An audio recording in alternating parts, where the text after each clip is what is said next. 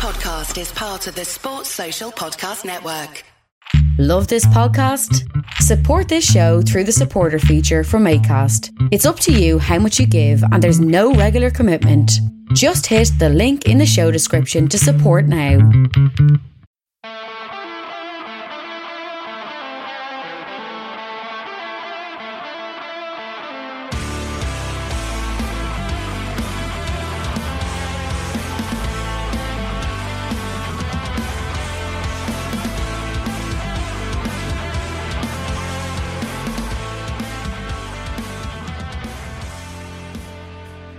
What's good, boys and girls? Welcome to the Two Footed Podcast.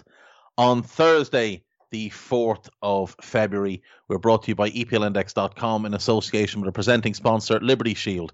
Liberty Shield is a VPN provider. That's a virtual privacy network. It allows you to go online, change your location if you want to access American Netflix, or if you're from the UK and moving abroad and want to use your Now TV, it allows you to set your location back to the UK so that you can access Brexit world.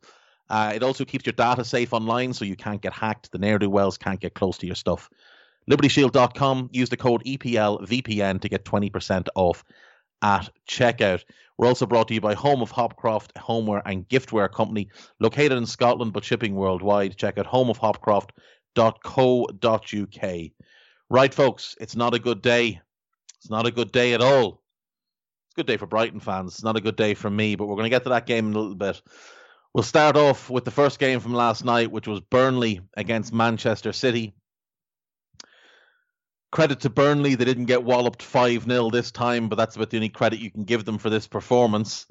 25% possession at home, 0 shots on target, 2 shots on goal, the first of which came after about 75 minutes. They rolled over and had their belly tickled by Manchester City once again. Look, I don't blame them. City are in ridiculous form at the moment. They are rampant. They are swatting teams aside as if they are a giant and everybody else is just a minnow. They are looking like a team that is going to walk to the Premier League title by a considerable distance. That is, I think, 9 wins in a row for Manchester City, which is a little bit ridiculous considering, you know, the struggles they did have prior to that. They have really turned things on and they're playing like champions. Gabby Jesus gets the first goal after 3 minutes. Nick Pope with a bad error, but Jesus on hand to finish. It's 2 goals in a short period of time for him, having had a little bit of a barren spell. It's important for City that they have him firing. And then Raheem Sterling gets the second just before the break, tapping home from Ilkay Gundogan's cross. Ilkay Gundogan, it should be pointed out, may be the best player in England right now. He is playing sensational football. The last 10 to 12 games, he's just been ridiculous. He's obviously scored a bunch of goals, but his creativity, his movement, the sheer cheek that he's playing with is incredible to watch. An absolute joy. City are playing tremendous football. João Cancelo's playing very well. Ruben Diaz continues to impress. Last night, Aymeric Laporte came into the team at left back, and what they did in possession was move to a 3-diamond 3, with João Cancelo moving into midfield, Rodri anchoring things, and then Cancelo, Bernardo and Gundogan, just so much movement, quality on the ball, and the front three providing the width and the trust. So for City, they look like a team that's going to be very, very hard to stop this season. I think they could have the league wrapped up by kind of late March. There's a considerable gulf when you watch them as opposed to when you watch everybody else in the league. Nobody else controls games the way they do. Nobody else limits their opponents the way they do. And nobody else looks like they could just wallop a team 5 or 6-0 if they decided to really run through the gears the way they do. This is a team doing this without Kevin De Bruyne, I should point out. Now, that being said, you look through their team. Ederson, very good goalkeeper. I'm not as high in him as others, but he is good. Cancelo, over the last 10 to 15 games, is really starting to look like the player they thought they bought. Laporte is obviously very good. Diaz has looked great since arriving. Stones is having the best season of his career. Bernardo Silva is, or has been, borderline world class in the past. Poor season last year, but back to his best this year. as I say, there's nobody playing better, maybe in Europe, than Gundogan right now. Rodri is finally settled at City. You can see why they paid the money now. He's a tremendous defensive midfielder. Mahrez has been the best player in this league before. Raheem Sterling was a top 5 player in the league the past 2 seasons. And Jesus is, if nothing else, he's a goal scorer. He's got movement. He's got instincts. He's normally a decent finisher. He struggled a bit this season, but he has had some injuries. Even without Kevin De Bruyne, that is a remarkable collection of footballers. It is sensational. It would want to be. It cost enough, but it is sensational. City are going to run away with the league is my bet this season as things stand. Up next for them, they have Liverpool away. That'll be a tough one because they have traditionally struggled against Liverpool at Anfield. Then they get Swansea in the Cup. Then they play Spurs at home in the league. Then Arsenal away. Gladbach away in the Champions League. And then West Ham at home. Now that's a tough run of games. That is 4 difficult Premier League games in a row. But if they come out of that with 3 wins and a draw, even 3 wins, nobody will close the gap on them. They're 3 points clear with a game in hand. They're looking pretty unstoppable at the moment. When you consider, go back to when they drew with West Brom, they were 7th or 8th. And yet, since then, they've just ran through the league like the rest of the league doesn't exist. Tough fixtures for them, but you'd back them. You'd have to back them. They're so good. There's so much depth. And De Bruyne will be back soon enough. For Burnley, look, they weren't expecting anything from this game. They are 8 points clear of Fulham. They've played the same amount of games. They're level in points with Newcastle. One goal worse off in the goal difference column. I'd back them to gain more points than Newcastle over the rest of the season. They've got a game in hand on the tune as well. Up next for them, Brighton at home. That's a game I think they'll be targeting to win. Then they've got Bournemouth at home in the FA Cup. Palace away. Again, that's a game they'll fancy getting a result from. West Brom at home. They'll fancy winning that one. And then Spurs away. So there's 3 league games coming up here where Burnley will fancy at least a point. I think they'll be looking at 7 points. I think they'll expect to beat Brighton at home and West Brom at home and get a point away to Palace. If they do that, that will go a long way towards securing safety.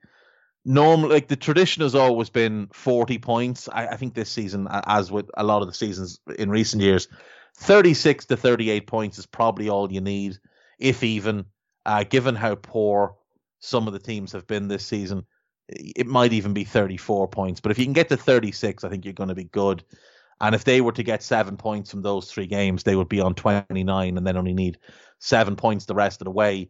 After the bad start, Dyche has turned it around really well. They could do with putting some results together, again, like they have done, but you'll back Dyche to always keep that team in the Premier League. If nothing else, he's a much better manager than Scott Parker. I mean, Fulham have a much better team. 1 to 11, Fulham's wipes the floor with what Burnley can offer, but Dyche is just levels and levels above his counterpart at Craven Cottage. And I do wonder if maybe if Fulham could stay up, if Newcastle just continue to collapse and Fulham could stay up, I wonder if Dyche would be interested in that job next season. Moving on then, next game that we had last night was Fulham themselves against Leicester. Leicester win 2-0. James Maddison in tremendous form, creates both goals, a brilliant cross for Kelechi Iheanacho to score with a good header 17 minutes in, and then he makes the second as well for James Justin, leaves Justin just to round the keeper and tap in. Leicester looked very, very good last night, looked very, very in control.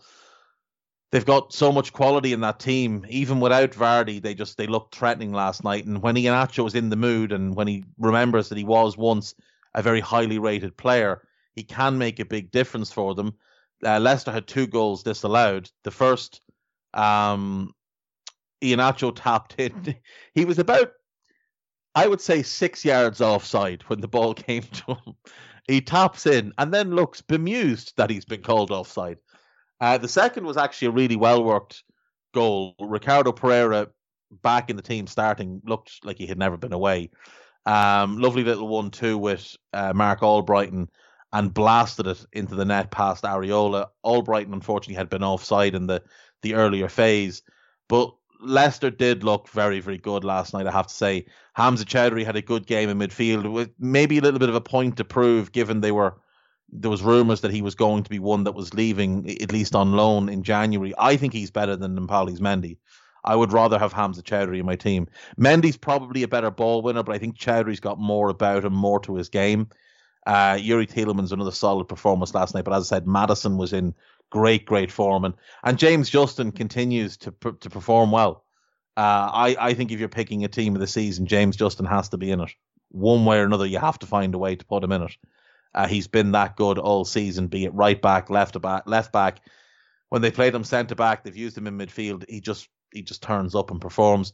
Big for them to get Kagler Soyuncu back into the starting 11 as well, especially given Wesley Fofana is out for the next couple of weeks with a bit of an injury. So, all things considered, I think Leicester are going to be very, very happy with things.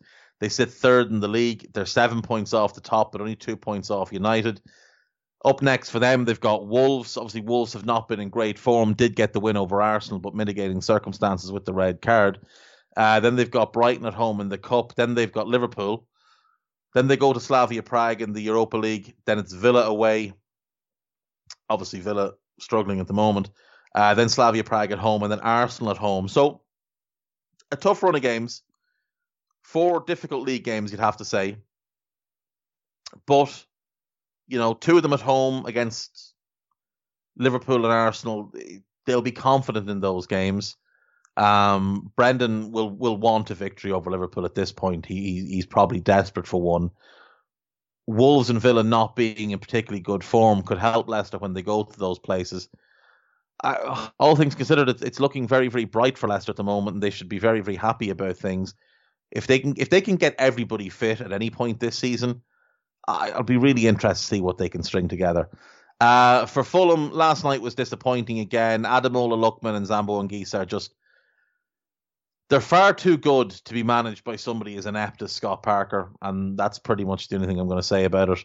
Up next for them, West Ham at home, Everton away, a must-win game against Sheffield United at home, Palace away. So, not the toughest run of games. I mean, West Ham, they're obviously playing very well, but it is at home. Everton away will be very, very difficult. That Sheffield United game, they just have to win it. And Palace away, it just depends on what day you catch Palace. Some days they look like a really good team that could contend for top half of the table. And some days they just look like a team that belongs in the relegation battle. So it's no surprise that they're right in between those two things. Fulham will need to pick up points. They're going to need to start winning some games. I mean, you look at the better results they've had recently. They got, the draw against West Brom. It's a game they should have won. The draw away to Brighton was a game they kind of needed to win. They did get a draw against Spurs away, which was a really good result. But the draw at home to Southampton is one they'll be disappointed by. A draw away to Newcastle, a draw at home to Brighton. They played Liverpool off the park for large spells and only managed to draw. It's a long time since Fulham won a Premier League game. The last win was over Leicester, and that was in November. I don't know how Scott Parker is still the manager. I really don't. Whether the ownership are distracted by what they're trying to build with the Jacksonville Jaguars, I don't know. But if they want any chance of staying up, they're going to need to change the manager. It's as simple as that. The best game of football played last night was Everton 2, Leeds 1 at Elland Road. Everton started the game really well. Luca Digne with a great cross into the box for a simple tap-in for Gylfi Sigurdsson on 9 minutes. And I really did think Everton looked very, very good in spells last night. Now, they changed things up a little bit. James dropped out of the team. He'd played a lot recently, so it was rest more than anything else. Andre Gomes came into the centre midfield, and Gylfi moved into the number 10 position. And that balance seemed to work a little bit better. Gomes played some tremendous passes especially to Digne bombing forward down the left side. Luca Digne he's top 3 left back in the league. I mean, he just is. He's so important to that team as well. His delivery is remarkably good. Everton went 2-0 up. Dominic Calvert-Lewin ending the drought that has, taken over his season a little bit after that great start he had. He went through a barren spell. A header from about 1.5 meters out. It's about his range, so, very, very good. Leeds did then come back into it and really look like they were going to get something from this game. Rafinha made it 2-1. And Robin Olsen then, proving that Tiny Arms Pickford should not be in the team anymore, Robin Olsen made at least 4 very, very good saves. At least 4. Denied Harrison, denied Alioski. Struijk had a chance he made a great save from. Just a very, very good performance from Robin Olsen. Everton almost, to their credit, got a third late on when they broke. Calvert-Lewin 1v1 with Meslier. Meslier makes the save, but, in defense of Calvert-Lewin, it was 16 yards out, so it's probably too far out for him. But, Leeds played well. Everton played well. This was just a really good game of football between two good footballing sides. And for Everton, it's an important win. After the disappointment of that Newcastle game, they don't want to risk dropping off. As things stand, though, they're 4 points off Liverpool in 4th with 2 games in hand. So again, things have swung back in their favour. And if they could win those games in hand, they would plant themselves back in the top 4. One of those games in hand is City. I think the other one's Villa, but I'm not 100% certain. Coming up next for Everton, they've got Manchester United away. Now, traditionally, Everton have not really turned up when they've played Manchester United, but this season might be different. Then they get Spurs in the FA Cup, then Fulham at home, then Liverpool away in the second Anfield, the second Merseyside derby. Hopefully there's no long-term injuries caused by Jordan Pickford in this game. Or Richarlison. I've got my eyes on you too, son. And that's it for Everton. That is them through to the end of March, which is weird. They're only playing 3 games between now and the end of February, rather. Everyone else seems to be playing 4, but they've got 3. They are playing on the 1st of. They're playing on the 1st of March, which might be what it is. That's probably a Monday night game. I'm not 100% certain, but it could be a Monday night game. The 1st of March is a Monday night, yes. So it is a Monday night game. So that explains that. So Southampton at home is that game. So look, they should beat Fulham. They should beat Southampton. If the form is the form when we get round to the Merseyside derby, they could well go to Anfield and get their first win in God knows how long, 20 plus years, I think. And then United away is obviously a difficult game, and Everton don't tend to do too well. Though I think they did beat them there last year, but traditionally speaking, they've tended to roll over and not really bother themselves too much when it comes to playing their cousins from Manchester. I still think they've got an outside shot at top 4. Leicester's form and United's continued, ways of finding victory obviously make it a bit more difficult now than it looked a while back. But they've got those 2 games in hand. If they win those 2 games in hand, they're level on points with Leicester. If they win one of them, they go 5th, 3 points behind Leicester, 1 point behind Liverpool, 5 points behind United. I still think they're in the mix for a Champions League spot. They're going to need to keep everybody fit. They need to get Allan back as soon as possible. They have missed him massively in midfield. He's super important to them. He's apparently due to start training this week, and they're hoping he could be back within the next couple of weeks. So, with a bit of luck, they'll get him back. Gbamin is due back in training as well this week. Now, he hasn't played on the goal season, but he is a very, very good player, and it was a really good signing for them when they landed him. He'd come from Mainz, having been at Lens for a couple of years and come through their academy. And I mean, at Mainz, there was no sign that he would have injury problems. 31 games, 33 games across the 3 years, 35, 35, 26 across his 3 years as a first-team player with Len. He's played 2 games for Everton in 18 months. 2. He's had nothing but injuries. He's had the thigh injury, he had the Achilles injury. Now he's got whatever it is that's causing the problem now. I believe it's a thigh. It's a heel. Oh, it's a shin or calf injury apparently. If they get him back though, he will make a difference. He will make a difference. Is that still the Achilles tendon injury though? If it is, was that a ruptured Achilles tendon? Because that could be catastrophic. That could be catastrophic if he's had an Achilles tendon injury. Just for a player that relies on kind of being a little bit dynamic, good movement, covers a lot of ground, very good ball winner. That could be career changing for him, which is massively unfortunate because he is very, very good. I know people haven't seen him because he played 2 games in the last 18 months or so, but he is very, very good. For Leeds, they stay in 11th spot. They can't be anything but delighted with how the season's gone so far. They've got Palace at home next, then Arsenal away, then Wolves away, and then Villa at home to end February. It's a tough run of games. They're all teams in and around them. You know, you look at the table there. You've got Arsenal in 10th, Villa 9th, Wolves 14th, Palace 13th. They're all the teams in and around them they're going to be playing. So these are important games so that they don't lose any ground and don't end up dropping, down the table a couple of spots. They'll want a top half finish. They're an ambitious club. I think it's probably slightly outside their reach, but they will want that top half finish because they're not in the Premier League to mess about. Bielsa's not in the Premier League just to make up the numbers. And you have to be very, very impressed with what Leeds have done this season. It's been really, really good. Aston Villa's funk continues. So Villa have now lost 3 of 5.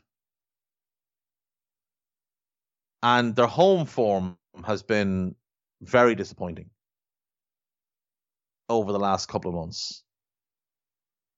But, if you go back to say, let's go back to November. They lose to West Ham. They beat Wolves in a strange game where both teams have players sent off. They draw with Burnley at home, which was disappointing. They go and they beat West Brom when West Brom fall apart after they have a man sent off. And then they beat Palace when they themselves have a man sent off. Then it's a draw against an out-of-form Chelsea, a defeat to United in a game that was there for Villa to win. Beaten by City, that was fine. Beaten by Burnley, that was disappointing. They did beat Newcastle, but they should beat Newcastle. They beat Southampton 1-0 in a game where they didn't play well and they really heavily relied on the referees' mistakes. He'll say decisions, I'll call them mistakes. And then West Ham last night. And it didn't ever look like they had a real chance of beating West Ham. Souček put West Ham 1-0 up on 51. The first half was a decent game of football. And West Ham really took it up a level second half. Now, West Ham rotated some players as well. Jesse Lingard started in the number 10 position. Ben Rama moved out to the left and Fornells dropped to the bench. Ryan Fredericks came in place of Jared Bowen.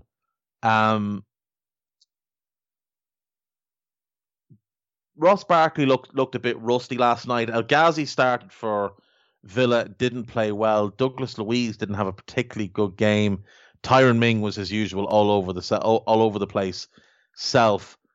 And Matty Cash looked tired. He looked tired. He looked like a guy who's played a bit too much football. West Ham went 1-0 up through Thomas Souček, breaking into the box, an absolute rifle of a right foot across the goalkeeper into the bottom corner, gave the keeper no chance. Jesse Lingard made it 2. Good movement into the box. I think the goalkeeper should save that. It's decently hit, but it's not belted into the corner, and it is very close to the keeper. He gets both hands to it and just can't keep it out. Ollie Watkins makes it 2-1. Really good through ball by Grealish. Grealish had rolled out to the right wing, slid the ball into Watkins, and Watkins finished well. Grealish did not play well last night. He didn't play well against Southampton either, but he got an assist.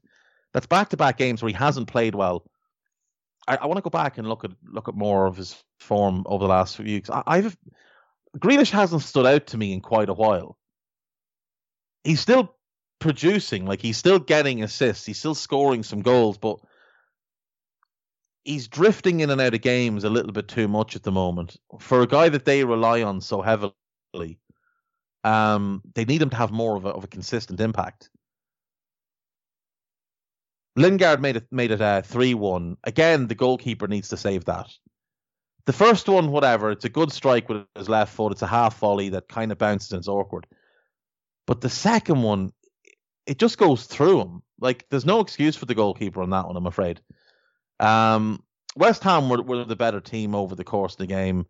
They really did, especially second half. They really, really put Villa to the sword and probably could have scored a couple more.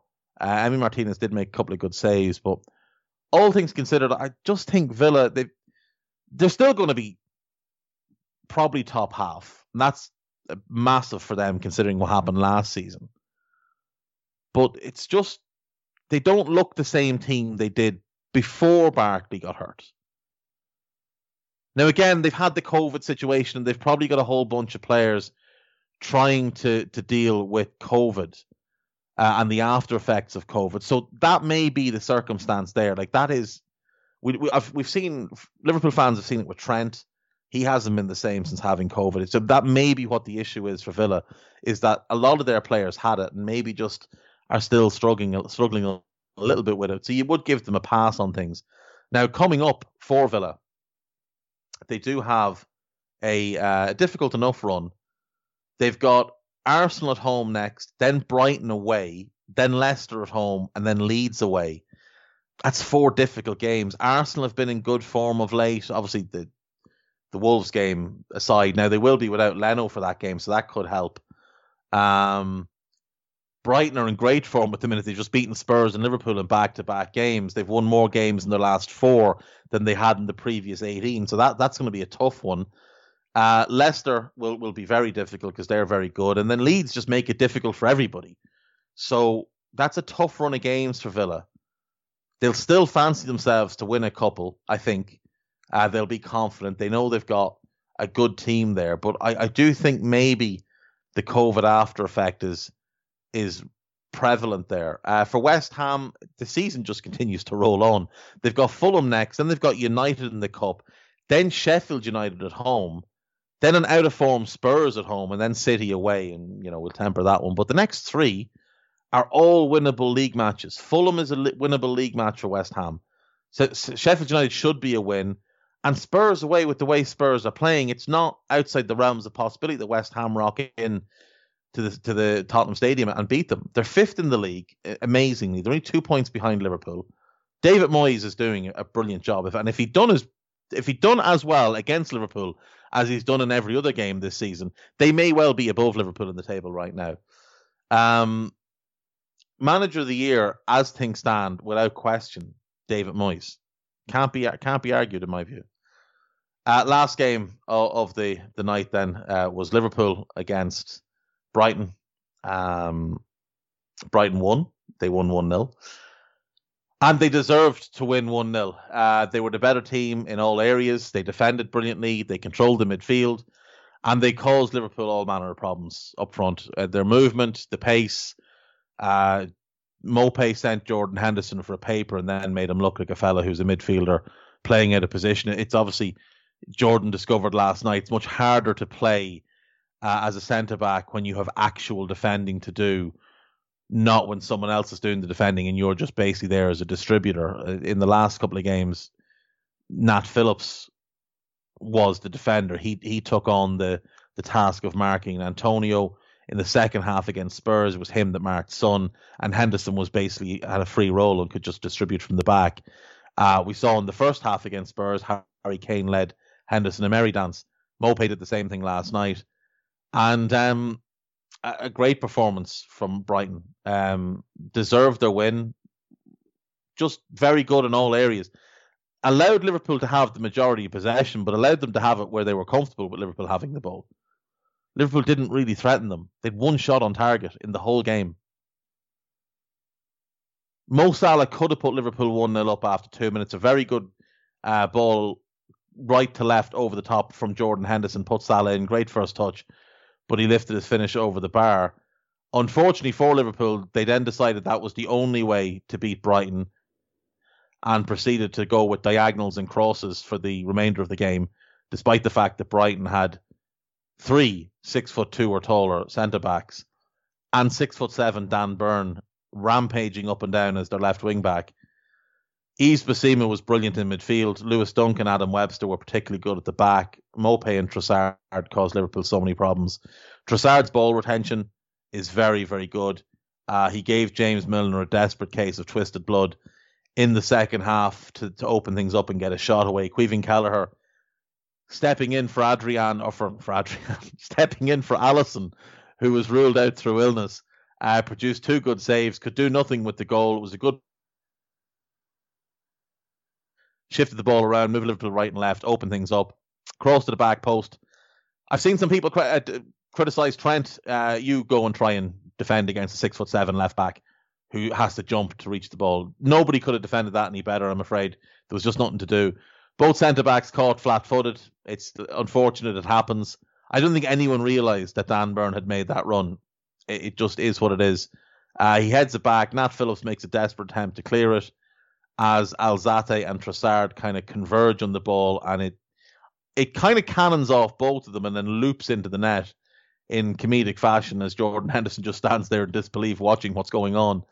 I don't think he could believe it. I certainly couldn't believe it, but Brighton were good value for their win. They created the better chances. They played the better football. And if they can keep that group together, I've been saying, look, I said it in the summer, I think they're 1 or 2 players. I think they're 2 players short. They're 3 players short of a top 10 team. I'm not sold on Sanchez. He makes too many mistakes for me. But that back 3 is very, very good. Lamptey's very, very good. And when he comes back in at right wing back, we know what he can offer. I think they need a better left wing back. I'm not a massive fan of Solly March. He went off injured last night and it didn't look good. They were doing the knee ligament checks and they called for the stretcher. So I think he walked off in the end, but it didn't look good now to me. So hopefully that's nothing too serious. We'll probably find out in the next couple of days. But fingers crossed it's not an ACL or anything like that, because it'd be dreadful luck for March. A good left wing back in. They've got March for depth, maybe one more for depth on the right hand side, someone that can play when Lamptey's not available and offer something similar, like a Jed Spence or something maybe from Middlesbrough, who can get forward, but also he's a better defender than Lamptey. Bissouma is tremendous. He is tremendous, and he's going to have offers this summer. But if they can hang on to him, along with Caicedo that they've brought in, Davy Proper will still be there, you'd imagine, and Jacob Moder will come into the group. So if they can keep that group together, along with Alzate played well last night, Gross did okay last night. It's a strong midfield group. If they keep it together, they're going to be in good shape. They've got Maupay, they've got Trossard, they've got Connolly, they've got McAllister. If they could get a focal point in attack, someone to play up front with Maupay and say McAllister in behind, and then Bissouma +1 in midfield, and then your wing backs. Then you've got the likes of Trossard and Connolly, and good depth coming off the bench. Andy Zakiri came on last night, looked a little bit lively. They really are moving in the right direction. I genuinely think 3 players in their top half team. They've moved themselves up to 15th with that win last night. 2 points clear of Newcastle and only 2 points behind Wolves. I mean, as things stand, they're only 7 points off the top half as things are going, and they're in great form. Coming up for them, they've got Burnley away, which will be difficult. Then they've got Leicester away in the Cup. Then Villa at home, then Palace at home, and then West Brom away. There's 2 games there I think they'll target to win, and then the other 2 are home games. No, I'm telling a lie. I think they'll target a draw at Brighton. I think Villa at home is going to be tough. And then they'll expect to beat Palace at home, and they'll expect to beat West Brom away. I think they'll be looking at 7 points from those games and thinking if they can do that, then they get Newcastle at home in March. That's another game they should win. There's difficult games in and around that Newcastle game, but there's 3 games out of their next 7 that I think they can win. That's 7 league matches, I should say, that I think they can win, and that's what will keep them safe. They've just got to keep winning. Having only won 2 games out of their first 18, they've now won 3 of 4 and drawn the others, so they're in very, very good form at the minute. Potter seems to have figured a lot of things out. Defensively, they're good. They're dangerous in attack, and they've got just good players in midfield.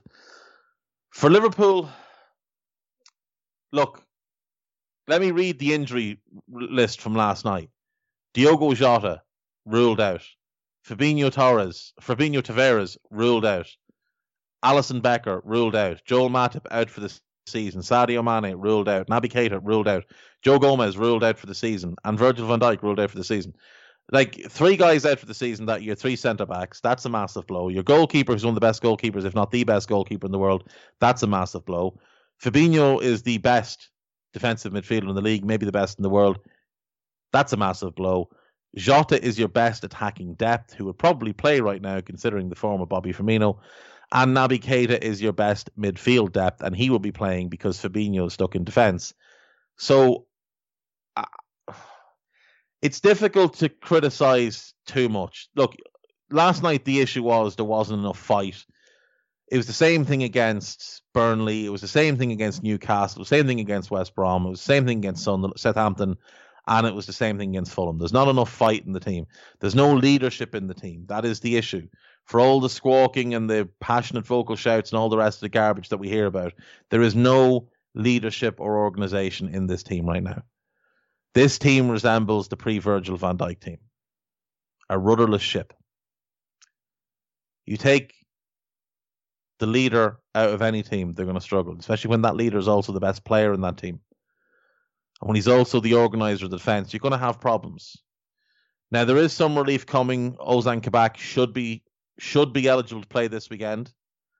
So you could maybe slot him in. Fabinho is due back this weekend, so maybe you slot in Kabak and Fabinho at centre-back with Trent and Robertson at full-back. That is a massive improvement on what Liverpool have had for most of the season. There was the couple of games where Fabinho and Matip played together. That was obviously very good. But Kabak and Fabinho should be very good as well. You get Becker back. He's expected back for the weekend. That's big. That back 5 gives them a platform to actually go and play. Get Henderson back into midfield.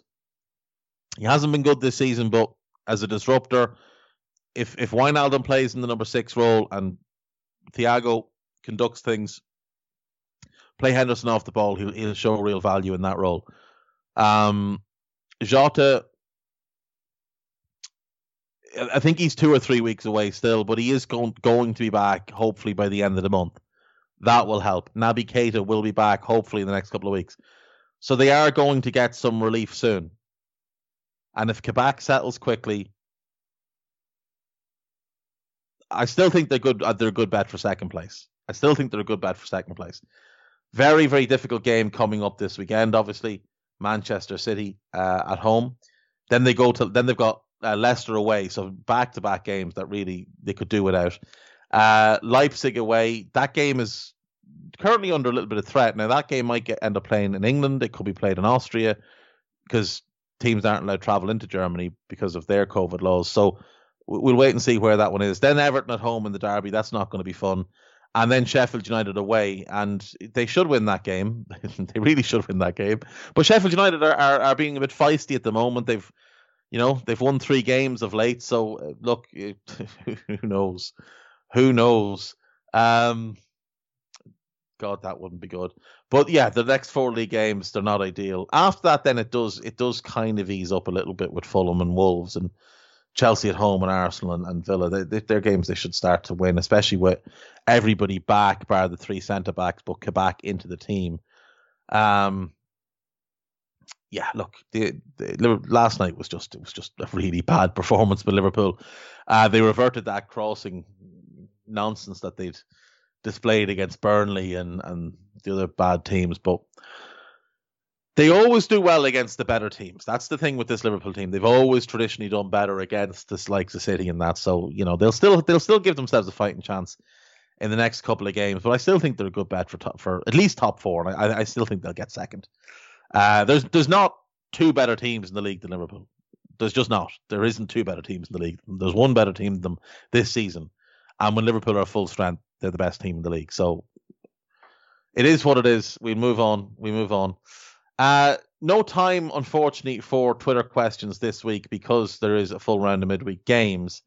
One game tonight, obviously, it is Chelsea versus Tottenham Hotspur. That should be a good game. Spurs, though, out of form. Back-to-back defeats against Liverpool and Brighton. Chelsea, a draw and a win under Thomas Tuchel, but this is a much bigger test than what he has faced so far in Wolves, who were desperate going into that game, and Burnley, both of those games well at home. So this is his first away game.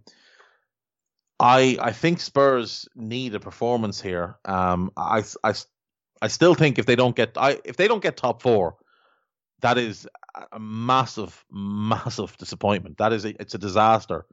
Given the money they spent, given the squad that they have, it will be a disaster. Despite not having Twitter questions from this week, I do have a couple of questions. Actually, I don't. Chris Colby messaged me that he had a question, but he didn't send me the question. I do have one question from Eddie Gibbs, my good friend Eddie from last week. Name a Premier League 11, my Premier League 11, over the age of 30. So I'm taking that to include 30. I'm taking it as 30 and over. I can't remember the exact wording, but I'm taking it as 30 and over.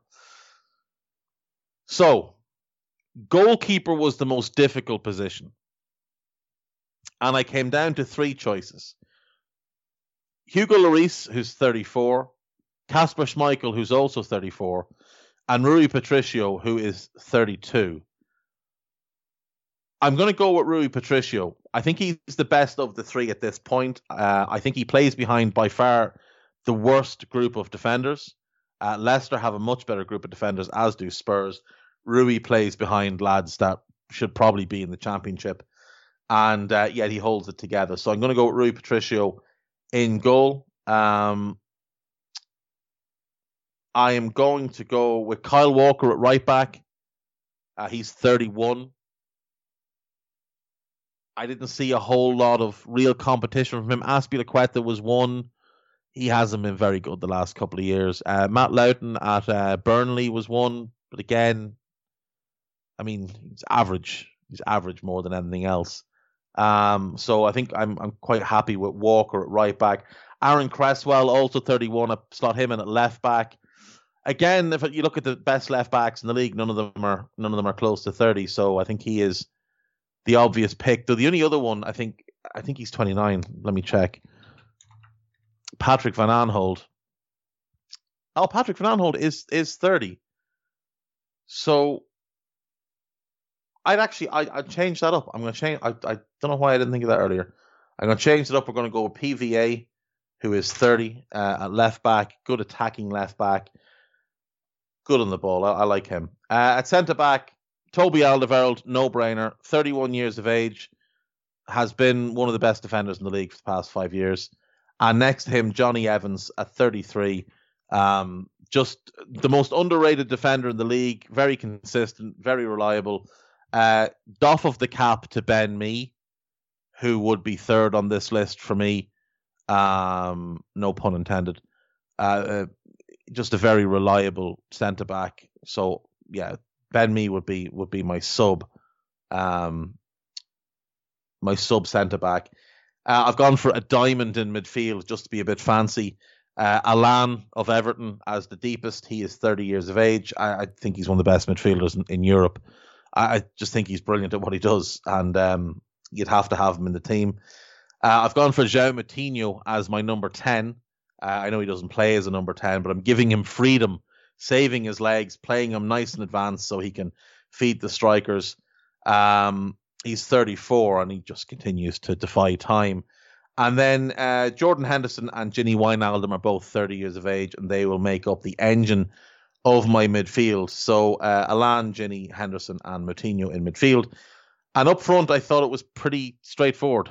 Jamie Vardy, who's 34, and Pierre-Emerick Aubameyang, who is 31. So, Rui Patricio, Kyle Walker, Patrick Van Aanholt, Toby Alderweireld, Johnny Evans, Alan, Gini Wijnaldum, Jordan Henderson, João Moutinho, Jamie Vardy, and Pierre-Emerick Aubameyang. If you think differently, do let me know on the Twitter machine at TwoFootedPod. We'll have a little look at the gossip because we've got a little bit of time left. Chelsea manager Thomas Tuchel has made RB Leipzig's France defender Dayot Upamecano and Bayern Munich's Germany centre-back Niklas Süle his top defensive targets in the summer. Now, 18 months ago, I would have said there's no chance of getting Niklas Süle, but he's not quite the same defender he was. He's still only 25, so he's still a young defender, but he was looking monstrous about 18 months ago. I think Upamecano probably goes to Bayern, which may make Süle available. Maybe. I don't know. Maybe it does. Süle will be really good for Chelsea. He will be really good for Chelsea. Süle is under contract until next year, so he's out of contract 2022. And Hansi Flick says it's up to the defender to decide where his future is. So maybe Süle wants to leave. Maybe Süle wants to leave. This is always very good.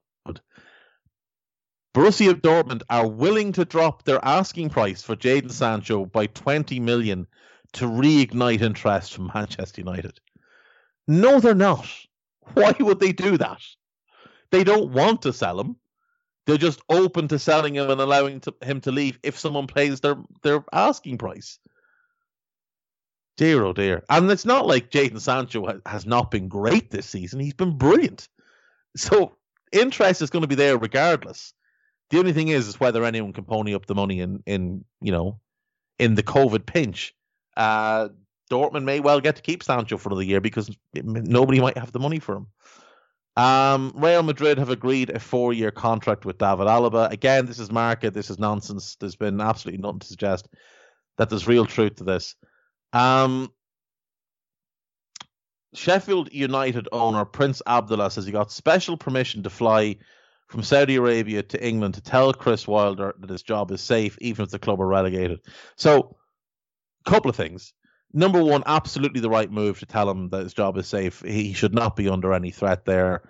And I'm glad to see that they've made that decision, because I did say a few weeks ago that they would have to make a decision one way or another. If they were going to move on from him, now was probably the time just to allow someone to come in, get through the end of the season and be ready for next year. But other than that, they had to fully get behind Wilder and let him know his job was safe. I did say keep him. Like, he's a very good manager. He's one of the better managers, I think, around.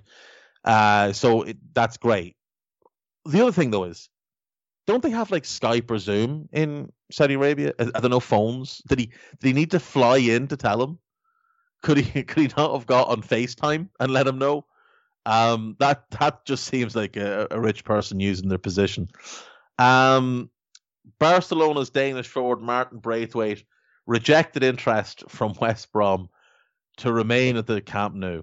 If you don't like playing football, sure, stay where you are, sit on the bench, have a look. You've got good seats, free season tickets to Barca. It's nice to see Messi play his last season there. I never understand players that are happy to stay somewhere and not play. Now, he might be on great money, and maybe that's the case. Maybe just not motivated anymore, but it's weird. Arsenal, Tottenham and Southampton are interested in signing French defender Evan Ndicka from Eintracht Frankfurt. I would rule out Southampton straight away. He is a young left-footed ball-playing centre-back. They bought Salisu in the summer, who is a young left-footed ball-playing centre-back.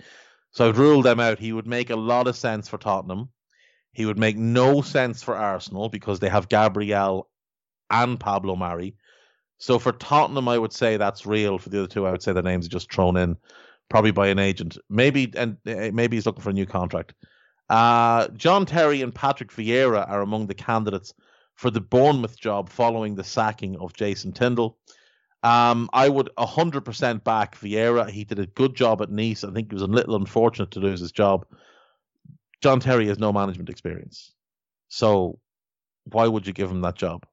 Other than the fact that his name is John Terry. Well, Patrick Vieira was a better player than him. So if you're just going to go on playing reputation alone, you go with Vieira. But if you want to go by management, Vieira is also the much better candidate there. So Vieira would be the one for me. A little bit surprised that Bournemouth sacked him so early. I thought it was a strange appointment, kind of a cheap appointment in the summer, because I felt like they needed to kind of change things up, move away from the Eddie Howe regime, and appointing as number 2 didn't really seem like the best way to do that.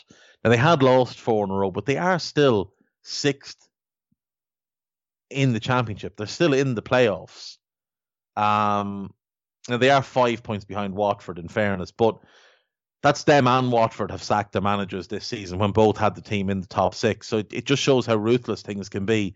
My guess is that with Bournemouth, we know that they had massively spent outside their means for their time in the Premier League. They're a very small club that wasn't sustainable. The owner was propping them up, and when they went down without the Premier League TV money, things were going to get a little bit ropey. Now, they have had the parachute payment, which of course will help, but that starts to tail off next season, and maybe they'll find themselves in a bit of trouble. If they don't go up, there'll be a fire sale. Lewis Cook, David Brooks, none of these lads are not staying in the championship another year. No hope at all. David Brooks is far too good for the championship, and Lewis Cook is too good for the championship. So they will make a move to come back up. But yeah, Vieira will be the one I would go with there. Manchester United, Everton and Southampton have made approaches to sign Celtic's 17-year-old Vincent Angelini. He's a goalkeeper out of contract at the end of the season. Celtic cannot keep their best young players. I don't know why. I don't know what's going on, but their inability to keep their best players from the academy is just staggering. The level of incompetence that's drifted into that club in the last couple of years is concerning. Manchester United have agreed a first professional contract with 17-year-old English winger Shola Shortire, amid strong interest from PSG, Barca, Bayern and Juve.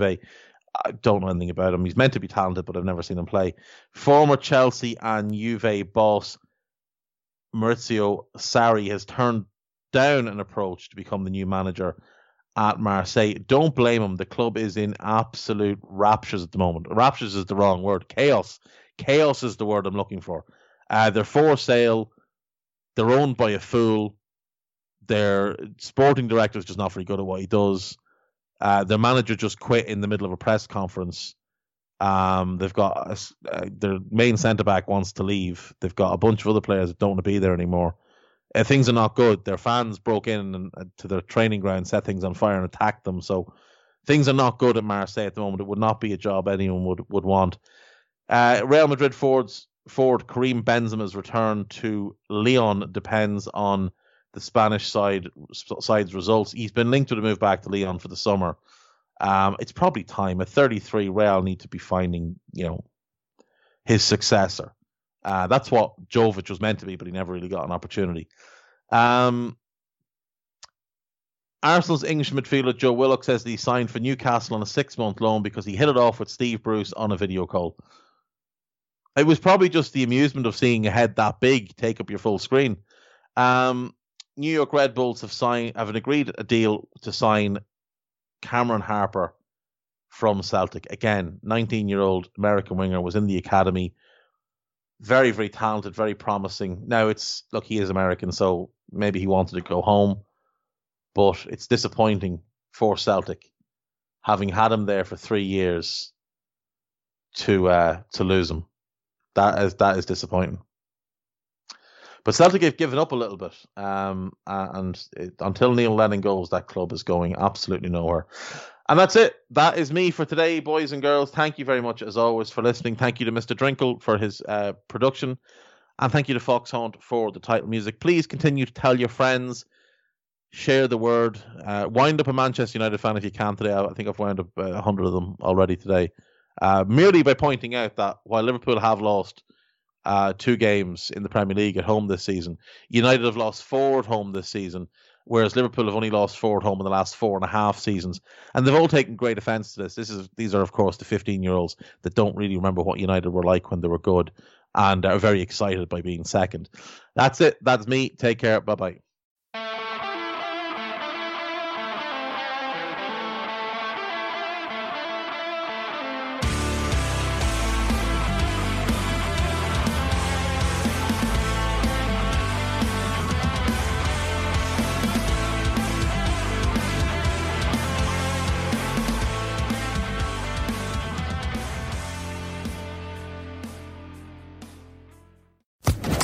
Social Podcast Network.